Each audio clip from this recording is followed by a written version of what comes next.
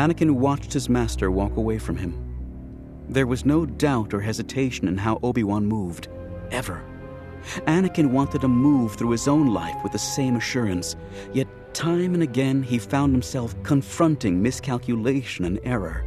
Time and again he moved when he shouldn't have moved, said what he shouldn't have said, or turned when he should have stayed still. It was times like this when his connection to the Force felt like a burden more than a gift. It pulsed around him so strongly, and he could feel it so easily that he used it to act instead of to strategize. Obi-Wan had told him the Force must be used for caution and control as well as action. So far, he had not learned that lesson. It was because he did not understand it. During the battle, he had seen which way the blaster fire would come. He had exactly determined its movement and speed, but he had not factored in the notion that Darra would be moving too. Nothing had gone right on this planet, Anakin thought, almost angry now. He felt lost in a dark world, spinning in a system he did not know. The scientists had rolled themselves into thermal blankets and were trying to catch a few hours of sleep in the corner. Anakin crossed the room and crouched by Darra. Her eyelashes cast shadows on her pale cheeks. There was a fine sheen of perspiration on her skin. He watched her breathe in and out. "I'm sorry," he spoke in his mind. He felt a presence by his shoulder. The scientist Tick Verdon looked down at Darra. "It's hard to see a friend this way. I know." "Yes," Anakin said. He did not want to discuss his feelings with this stranger.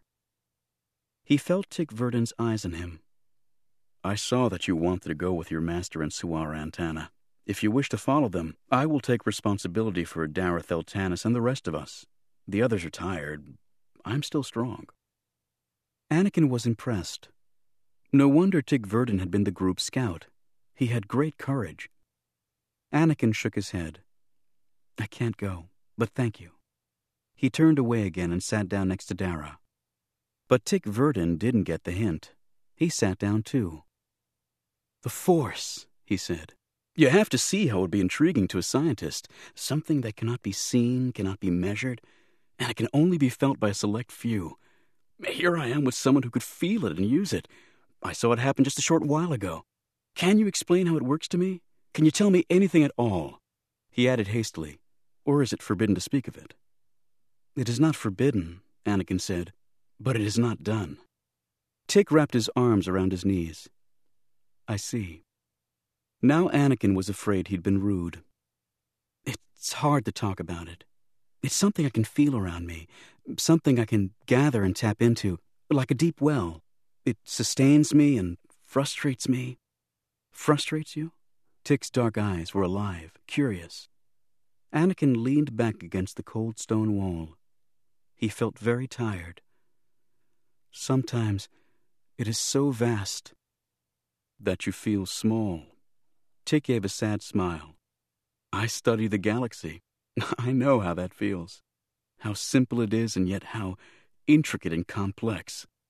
It is all around you and you are at the center of it, yet you are nothing compared to it." "Yes," Anakin said. Tick had put into words what he had been feeling. No one had ever done that before, not even Obi-Wan. Sometimes the Force made him feel lonely.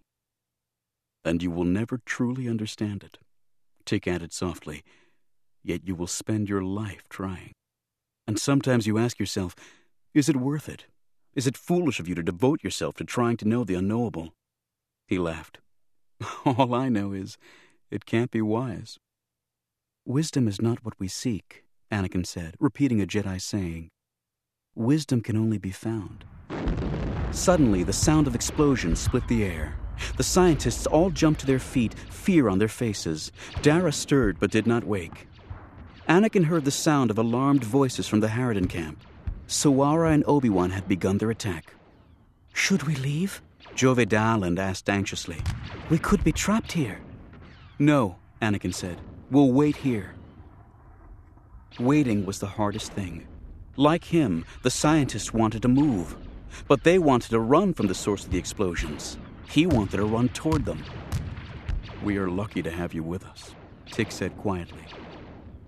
A small consolation, Anakin thought. but he'd take it.